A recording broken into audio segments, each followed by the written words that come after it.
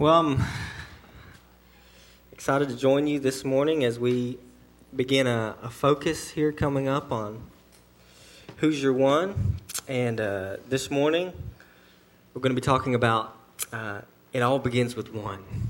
It all begins with one. It really does. There's that critical juncture between nothing and something, and that critical juncture is one.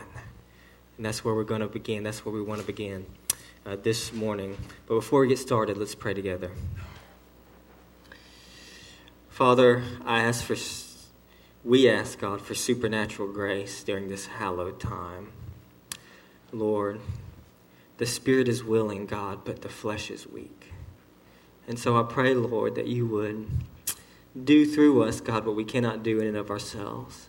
Empower us by the power of your Holy Spirit. Let us be like the Apostle Paul, who said, "It is no longer I who live, but Christ who lives in me." And by your power and by your strength, God, I pray that you would sanctify us, that you would purify us, that you would fill us with your Spirit, with passion and zeal and fervor for your kingdom, God, and for your glory. And that, Lord, that you would use us to reach one for you, God. That's our ask this year. One person this year for Jesus Christ, for their eternal joy and for your eternal glory. We believe it, God. We believe that you can do it. You saved us, God. If you save me, you can save anybody, Lord. Use us, Lord, for your glory. In Jesus' name we pray. Amen. If you have a Bible, you can turn with me to Matthew chapter 4.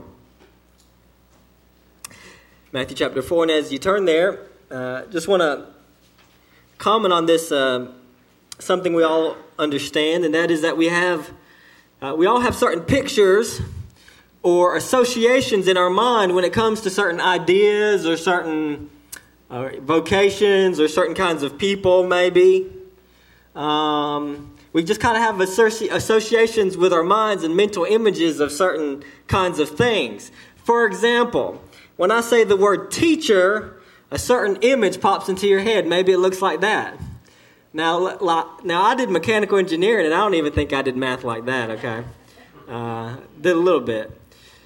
But some of you, on the other hand, have actually been teachers, and when you think of teachers, you think of something a little more like that. Like, oh my goodness. Notice in the first picture, the teacher was happy and she had calculus on the board, and in this picture, she's having a hard time and she has ABCs on the board, so I'll let you decide what that means.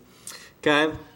Another thing that we associate, another thing we can talk about is camping. When I was a kid, I was a Boy Scout, and when I think of camping, this is what I think of. This is camping. Hey, folks, I'm going camping. But camping over the years has changed. It now looks something kind of like this. Okay, I'm going to go rough it, y'all, in the wilderness and go camping. Okay, and y'all say I can get into that kind of camping, but we have associations with things. Things are changing. Okay, what about Baptist? If I said Baptist, what would you associate with Baptist? That's a Baptist. That's a Baptist. When you see that, you say that, even if they're not a Baptist, they're Baptist. They just don't know it, okay? Because that's what a Baptist looks like. All right? Now, next, okay, now, some of you are health conscious, and then some people are super health conscious, and some people are so health conscious that they self-identify as vegan. Now, I don't know why anyone would want to do that, but some people do, and that's fine. If you're a vegan, that's fine. But see, I only know one kind of vegan personally, and this is my kind of vegan right here. This is my favorite kind of vegan, and they're of the most delicious variety. And this is the kind of vegan I love the best, because when we eat these kind of vegans, we help other vegans because they're eating all the vegans' food. So we're helping them out by helping preserve their food. Okay? So the next question I want to ask is this. In our mind, our mental association, what do you think of when you hear the word Christian? What's your association there? What's your mental picture? What do you see? How do you know? When you look at something, when you look at someone, when you look in the mirror, what does a Christian look like to you? Many today, and perhaps increasingly so, in our increasingly secular culture, when they hear the word Christian, they have very negative ideas. And in many cases today, if someone says, well, who's a Christian? And for many people, the only identifying mark of a Christian is if they self-identify as a Christian. If someone just says, I'm a Christian, that makes them a Christian somehow or another. But you may be interested to know, if you remember, that the first Christians actually did not call themselves Christians.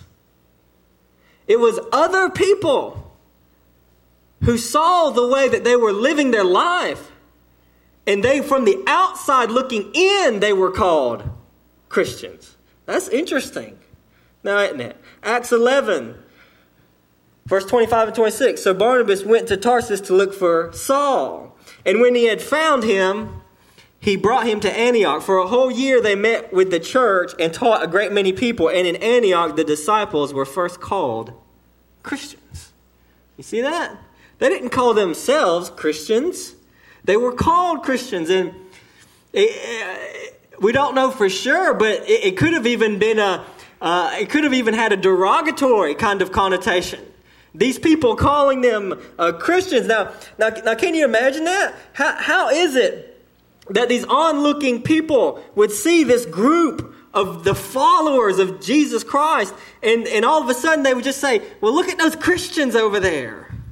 The answer, of course, has to be this, that their life as people, in their life as a community, in the way that they loved and treated and took care and spoke about and served one another, was so radically centered around the person and the message of Jesus Christ that even disinterested onlookers will say, I don't know what the deal with those Christian, Christ-obsessed people are, but that's who they are.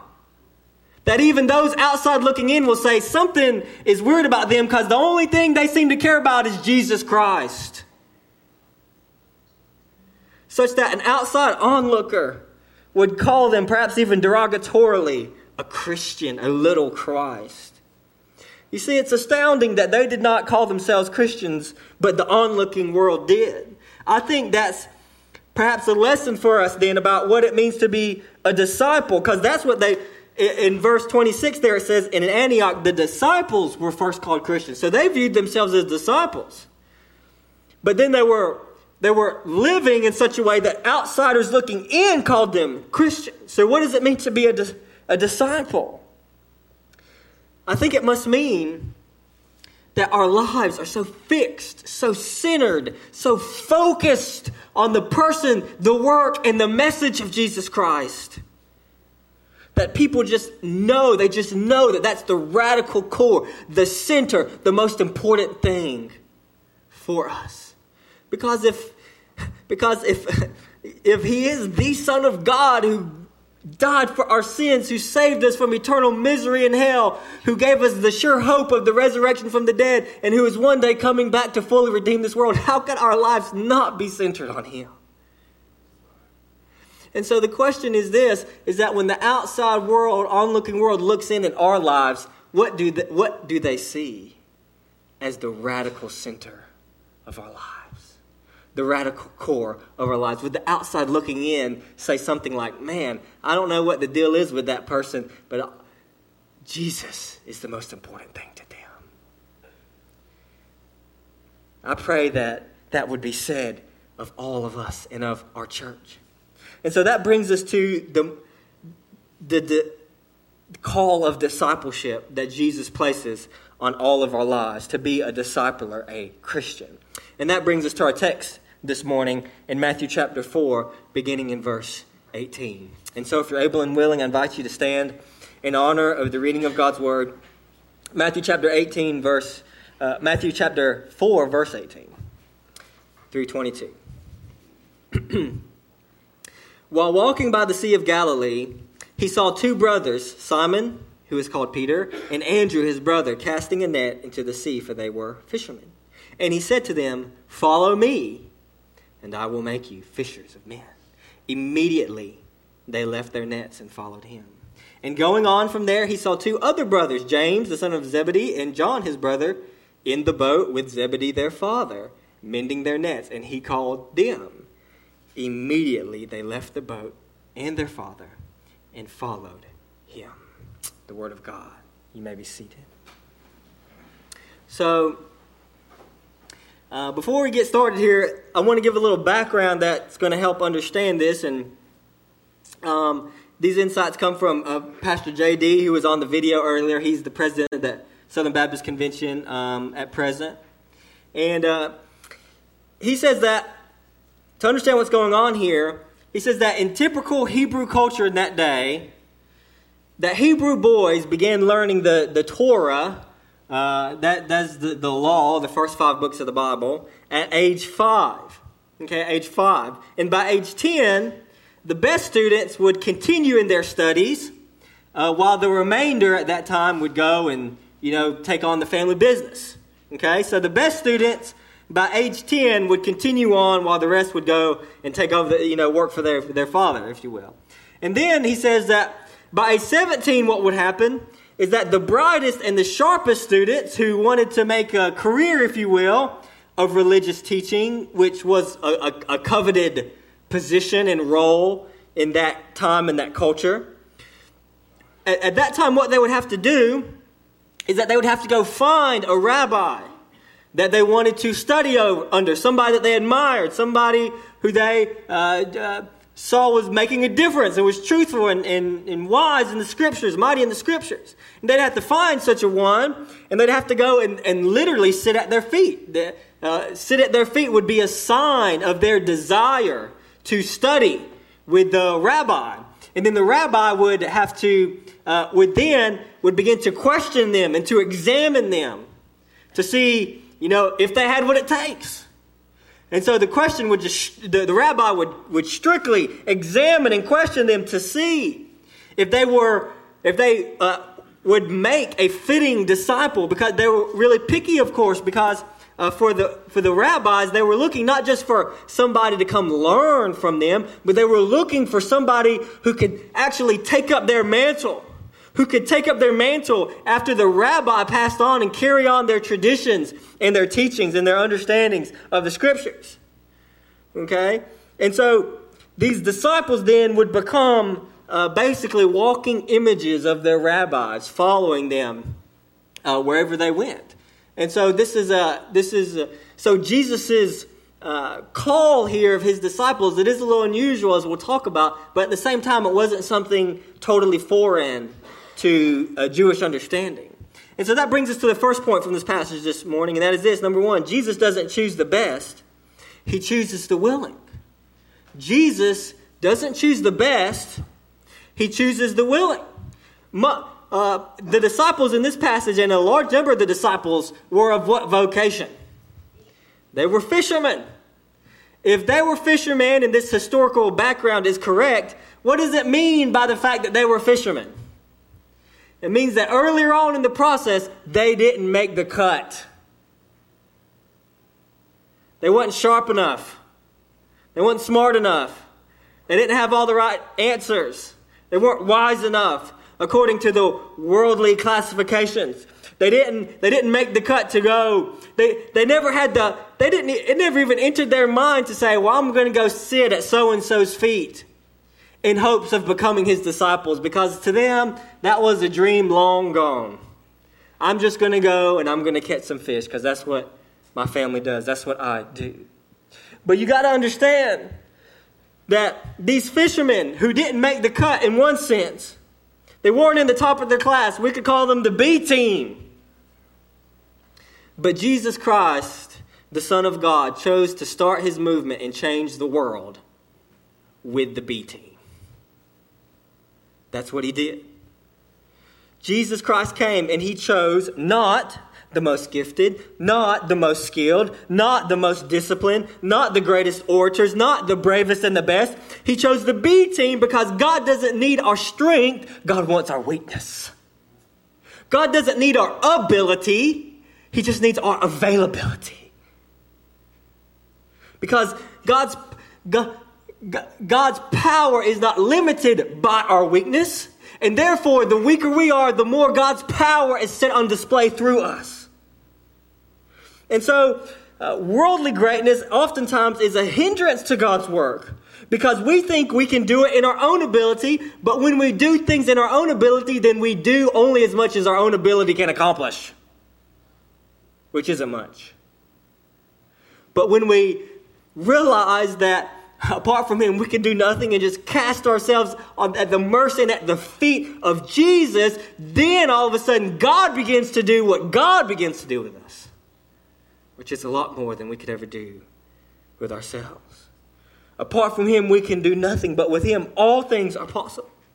And as we get on our knees and beg for Him to use His power through us, that even though we can't, He can, and He begins to do what only He can do. You know, so often, sometimes we think, we see some kind of famous person and we think, man, if God would just save that person right there, man, God could really, He could really do it. He could really, man, that person, he just, he's popular, he's famous, he's gifted. Man, if God would save that person, He could really make a difference in the world. God doesn't need your fame or your abilities to make a difference in the world. He doesn't.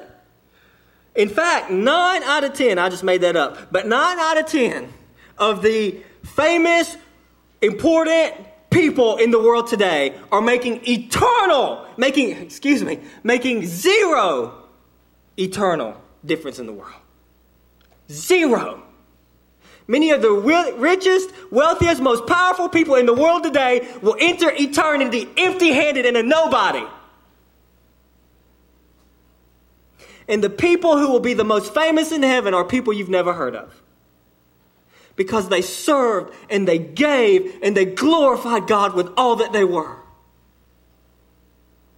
God doesn't need power or fame or giftedness or ability to make a difference in the world. He just needs faith. Believe that He is who He said He is and that He will do what He says He will do when we trust Him. So the question for all of us is, what about us? Are we willing? Have we made ourselves available to God?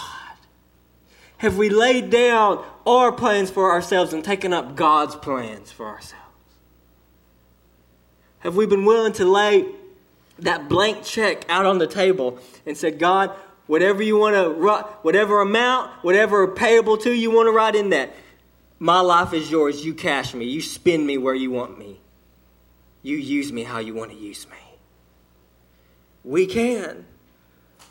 Why? Because the power is in us? No, because the power is in God. We can't, but God can. God can use you. God can use me to make an eternal difference in the world so that we don't waste this life.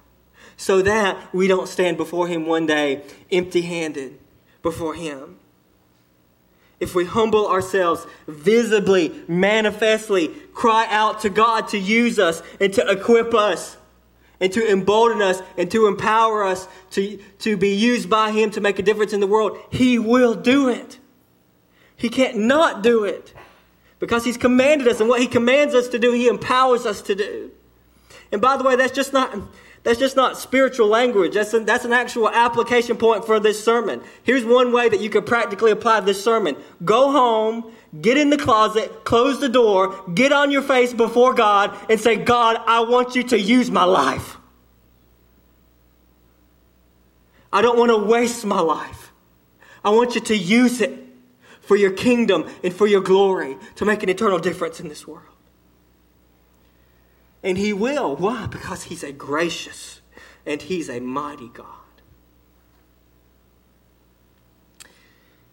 It's Him that does it and not us. That's why we can have confidence in it, because it's God doing it through us. This is how Paul viewed his life in Romans 15:18.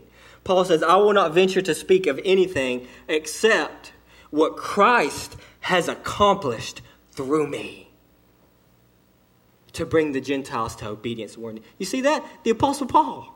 My goodness. The most effective, the most productive, the most fruitful Christian probably, besides Jesus, who ever lived. And he said, I didn't do anything. Christ did it through me.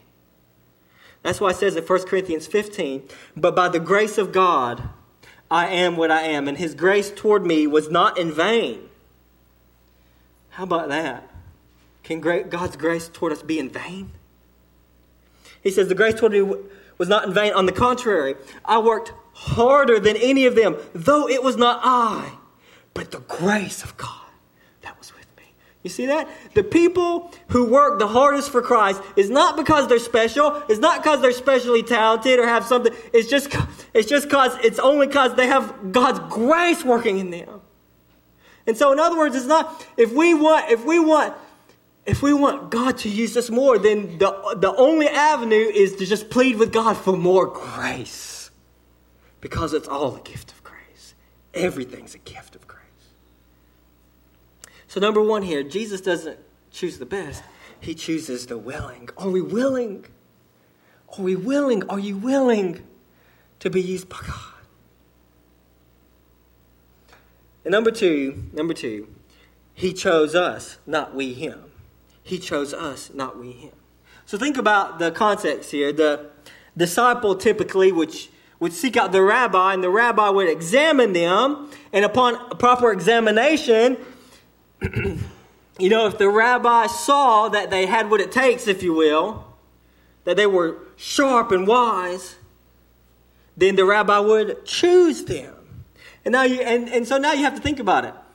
Think about if you were a disciple in that case, and you go and you're kind of laying yourself out there, you're kind of putting it on the table, you're sitting at his feet and basically inviting him to examine you. And then he examines you and questions you, but then he chooses you. Imagine how that feels. You're chosen. He picked you. You're a disciple. Think about the encouragement that you would think, man, he picked me. He believes that I can carry on his traditions. I can carry on his teaching. I can carry on his life. He believes in me.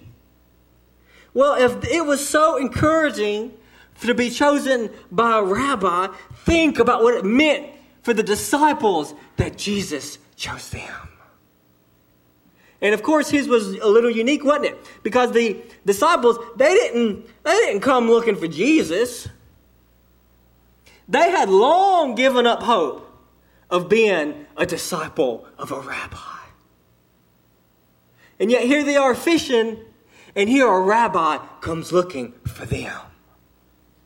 It says, hey, Peter, hey, Andrew, hey, James, hey, John, I choose you.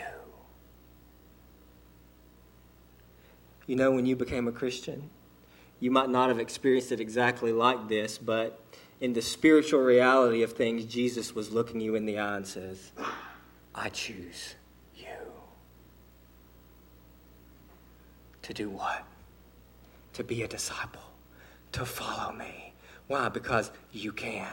By the power of my Spirit, you can carry on my teaching. You can carry on my tradition. You can be a walking image of me. You can walk in my dust, as it were, and carry on the good news that I've came to bring to the whole world for ages upon ages until the end comes. You can, because you did not choose me, but I came and I chose you to follow me, to glorify me. And that's what Jesus told his disciples in John 15:16. He said, you did not choose me, but I chose you and appointed you that you should go and bear fruit, and that your fruit should abide, so that whatever you ask the Father in my name, he may give it to you.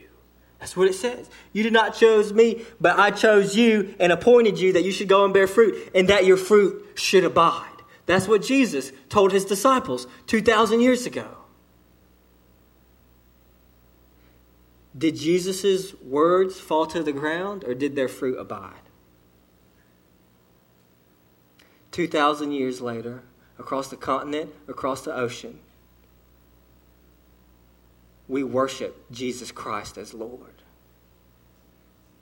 Why? Because 2,000 years ago, Peter and James and John and Andrew were chosen by Jesus Christ to carry the message. And when he ascended into heaven, they went out and they proclaimed it. And we are the fruit of their labors. Why? Because Jesus said that I chose you that your fruit may abide. And it did. And it will. And in the same manner, he has chosen us. And that means what? That our fruit will abide too. When history is wrapped up, when the sky splits open and when Christ descends, we don't know the impact that our one little life by God's grace and power can make, because God is sovereign over the world. And he does He does what he wills. And if he chooses that our fruit should abide, guess what? Nothing can stop him. We have been chosen so that our fruit will abide. So take heart, church. He chose us for this task, not we him. He came looking for us, not we him. And if we'll open our mouths to speak of Christ, and our wallets to give for Christ, and our lives to live for Christ, and our homes to serve for Christ, we will bear fruit, and it will abide, and nothing can stop it.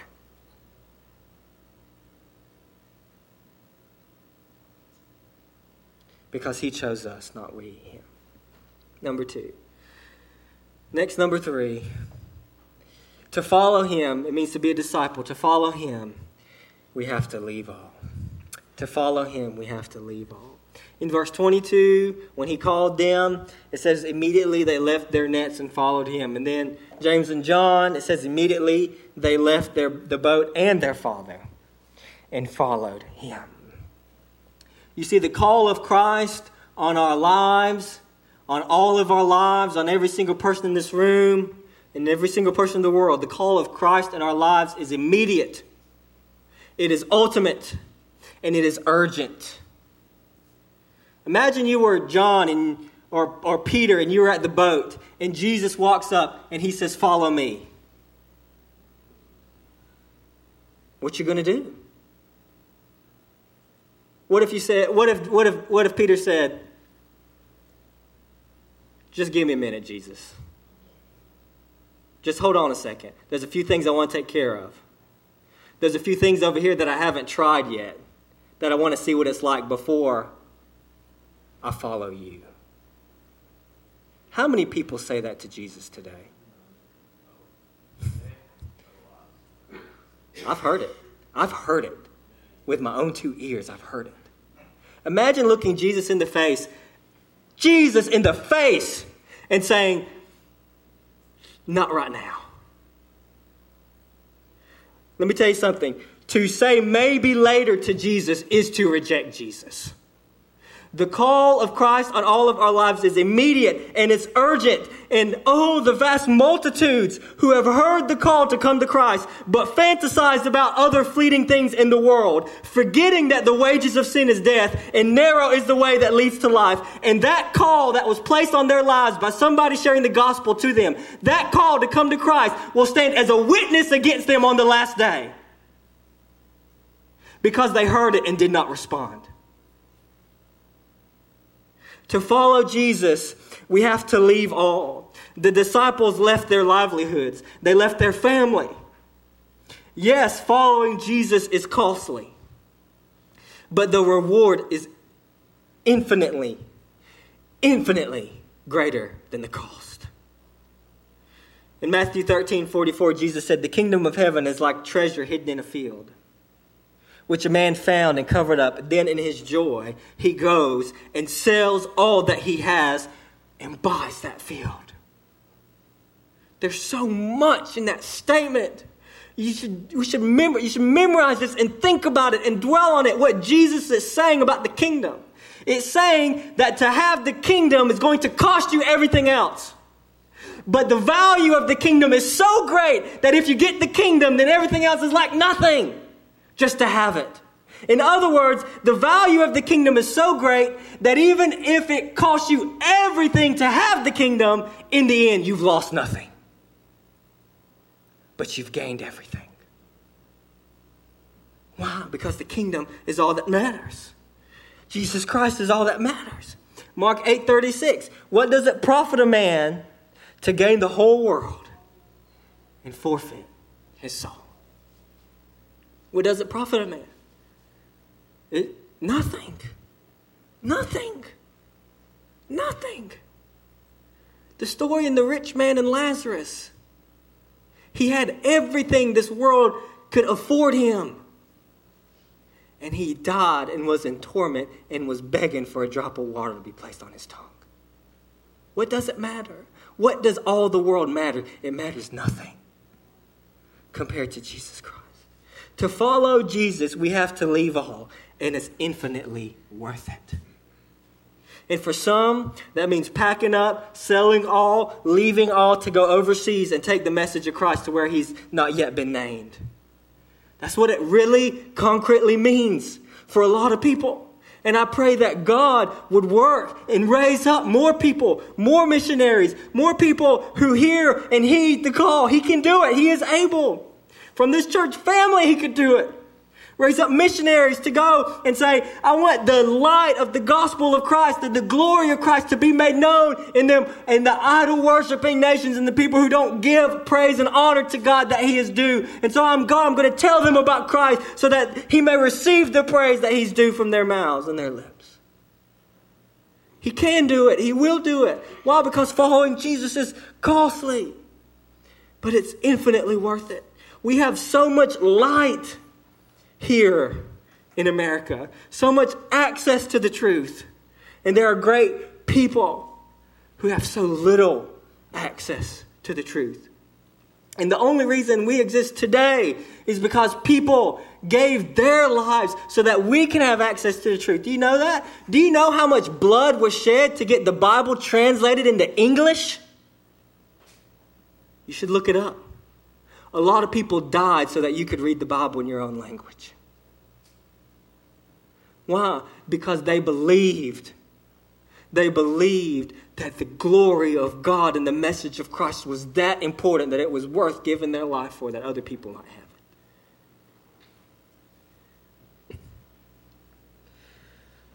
it. For other people, it means other things. For some people, it may mean moving or your family into a city to join a church plant and investing spiritually in our cities where there are a disproportionate amount of lostness. This is an important thing that the convention and many churches in our convention are doing that I think is so great.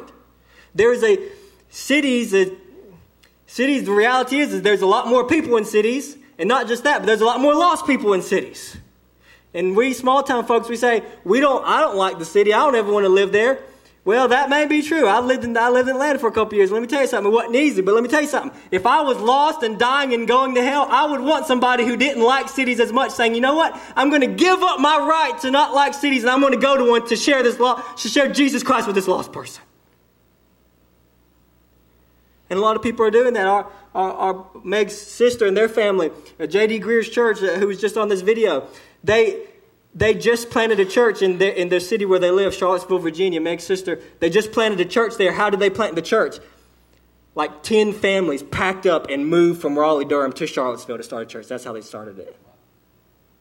Why? Because they want to get the gospel of Jesus Christ to those cities where people don't know him. Imagine revolving your whole life not around this or that, but around, I'm not going to work where I can make the most money. I'm going to work where I can be most effective for Jesus Christ. I'm going to live not where I can be the most comfortable. I'm going to live where I can be most effective for Jesus Christ. It is trading our earthly treasure for heavenly treasure. Sacrificing our luxuries and conveniences in order to give sacrificially and to work sacrificially for the cause of seeing others come to know him. Think about it, folks. What is 60, 70, 80, 90 years compared to eternity? Moses in Psalm 90 said, Lord, teach me to number my days that I may gain a heart of wisdom. Life is short, folks. Turn on the news. We all have an appointment with the divine. Our days are numbered. How are we going to use them? For him. To follow Jesus, we must live all. Number four, he commands us to spiritually reproduce. Jesus says, follow me, and I will make you fishers of men. There's just two things quickly I want to draw out from here. There's both an active and a passive aspect to this verse right here. Follow me, and I will make you fishers of men. Okay? There's the active aspect, which is clear. The active part that we play is we follow Jesus. We follow Jesus. That's the call. We are to actively follow Jesus. But then there's also a glorious passive part of the statement. The passive part is this. We follow Jesus, but Jesus says, I will make you fishers of men. You see that? We follow Jesus, and Jesus says, I will make you fishers of men. In other words, Jesus is the one who does the making into fishers of men. You want to become a fisher of men? Here's what you do. Just follow Jesus really closely. Run really hard after Jesus. And guess what? He'll make you a fisher of men. You'll be one of those people whose Christ is the core center of your lives. And people around you are saying, I don't know what the deal with that person is, but they really love Jesus. And guess what? Next thing you know, you're going to be fishing for men. Everywhere you go. The aroma of Christ will be on you. So how are we going to make this happen? How are we going to make this happen? I left something down here, so I'm going to walk down here and get it. In your bulletin is this. Who's your one mission plan? If you got one, pull it out. How are we going to do it? This is the plan. I said at the beginning today that there's a critical step between doing nothing and between doing something. There's the critical mass between doing nothing and doing something, and that step is one. We can't do everything. We can't do everything, but we can do something. And the critical step is one. And in view of the Great Commission, I think we can say that we as Christians have the responsibility to always have at least one person that we are intentionally seeking to Christ at all times, to win for Christ at all times, right? I think that's the bare minimum. If we're going to be obedient to the Great Commission, the bare minimum of obedience is saying at any one time, there's always going to be at least one person that I'm intentionally seeking to win to Christ. And how are we going to do that? This is the plan. Why is this the plan? I told some others earlier. My high school principal said it 1,000 times, and that's why I never forget it. He said, failing to plan is planning to fail. Failing to plan is planning to fail. And what does that mean? Well, to me, it means this. It means there are lots of good things that I know that I want to do and that I even know that I should do. But guess what? I don't do them. Why? Because I don't plan to make it happen. If it doesn't get on the calendar, if it doesn't get in the schedule, guess what? It doesn't happen. So if there are things that I know I need to do, that I want to do, that I need to do for God, then how can I make it happen? Make a plan and put it on the schedule and make it happen. And so here's how we're going to do it. These are the tools that we have. The first is the mission plan. At the top, under My People, you write down the name of your one. And then under that is your mission partner. I'm asking all of us to find a partner to help us in this. And you write down their name. And the point of your partner, there's several points, but one point is that under that it says we'll hold each other accountable every blank day of the week. Okay? Every Monday, every Wednesday, every Tuesday, Thursday, it doesn't matter. Okay? The point of the partner is to do what? To give you a little accountability. So that what? So that you'll do what you want to do. And that is reach others for Jesus Christ, right? When you go to the gym and why do people pay big bucks for a personal trainer? It's not because they couldn't go out there and work out themselves, and they could without paying the money. They need a personal trainer to do what? To kick them in the rear and say, hey, let's go. You can do it. Come on, let's go. What's your mission partner? Your mission partner is the person right beside you in the gym saying, come on, let's go for Jesus Christ. Some of y'all never work out and that means nothing to y'all. But come on, let's go for Jesus. Come on. Every day of the week, did you do what you planned this week to reach your one? You didn't? When you going to do it? You better do it right now. Because I'm going to stay on you till you do it. Ask you, have you been praying regularly for your one? That goes to the next tool we'll talk about in a minute. Have you been praying, fasting for your one? On the back of your mission plan, at the first little arrow there's a spot where you could choose 1 meal a week. 1 meal a week out of 21 meals a week. If your health allows it, you could choose 1 meal a week and fast for this person's salvation. And during the time you would eat that meal, just get on your face and pray that God would save your one. if you were lost, knowing what you know as a Christian, but then hypothetically, if you were lost and knew that when you would die, you'd go straight to hell, would you want somebody fasting and praying and making a plan for God to save you? I would. I would. It would mean the world to me to know that someone is abstaining from food and getting on their face and saying, God, save this lost person. They don't know you. Making plans to try to reach them for Jesus Christ. It's the mission plan. So under the plan there, it lists out the weeks, the next 5 weeks. Okay, we're going to keep doing this. Remember, we're asking God, in this year, God, in this year, let me read this. One person in this year, it's a long time, but it goes by quickly too. Make plans, strategize. In this year, write down what you can do that week. At least one thing a week to reach out to your one. Write it down. Write down what day of the week you're going to do it on and what time of the week you're going to do it on. Why? Because if it doesn't get scheduled, it's not going to happen. That's why. Write it out.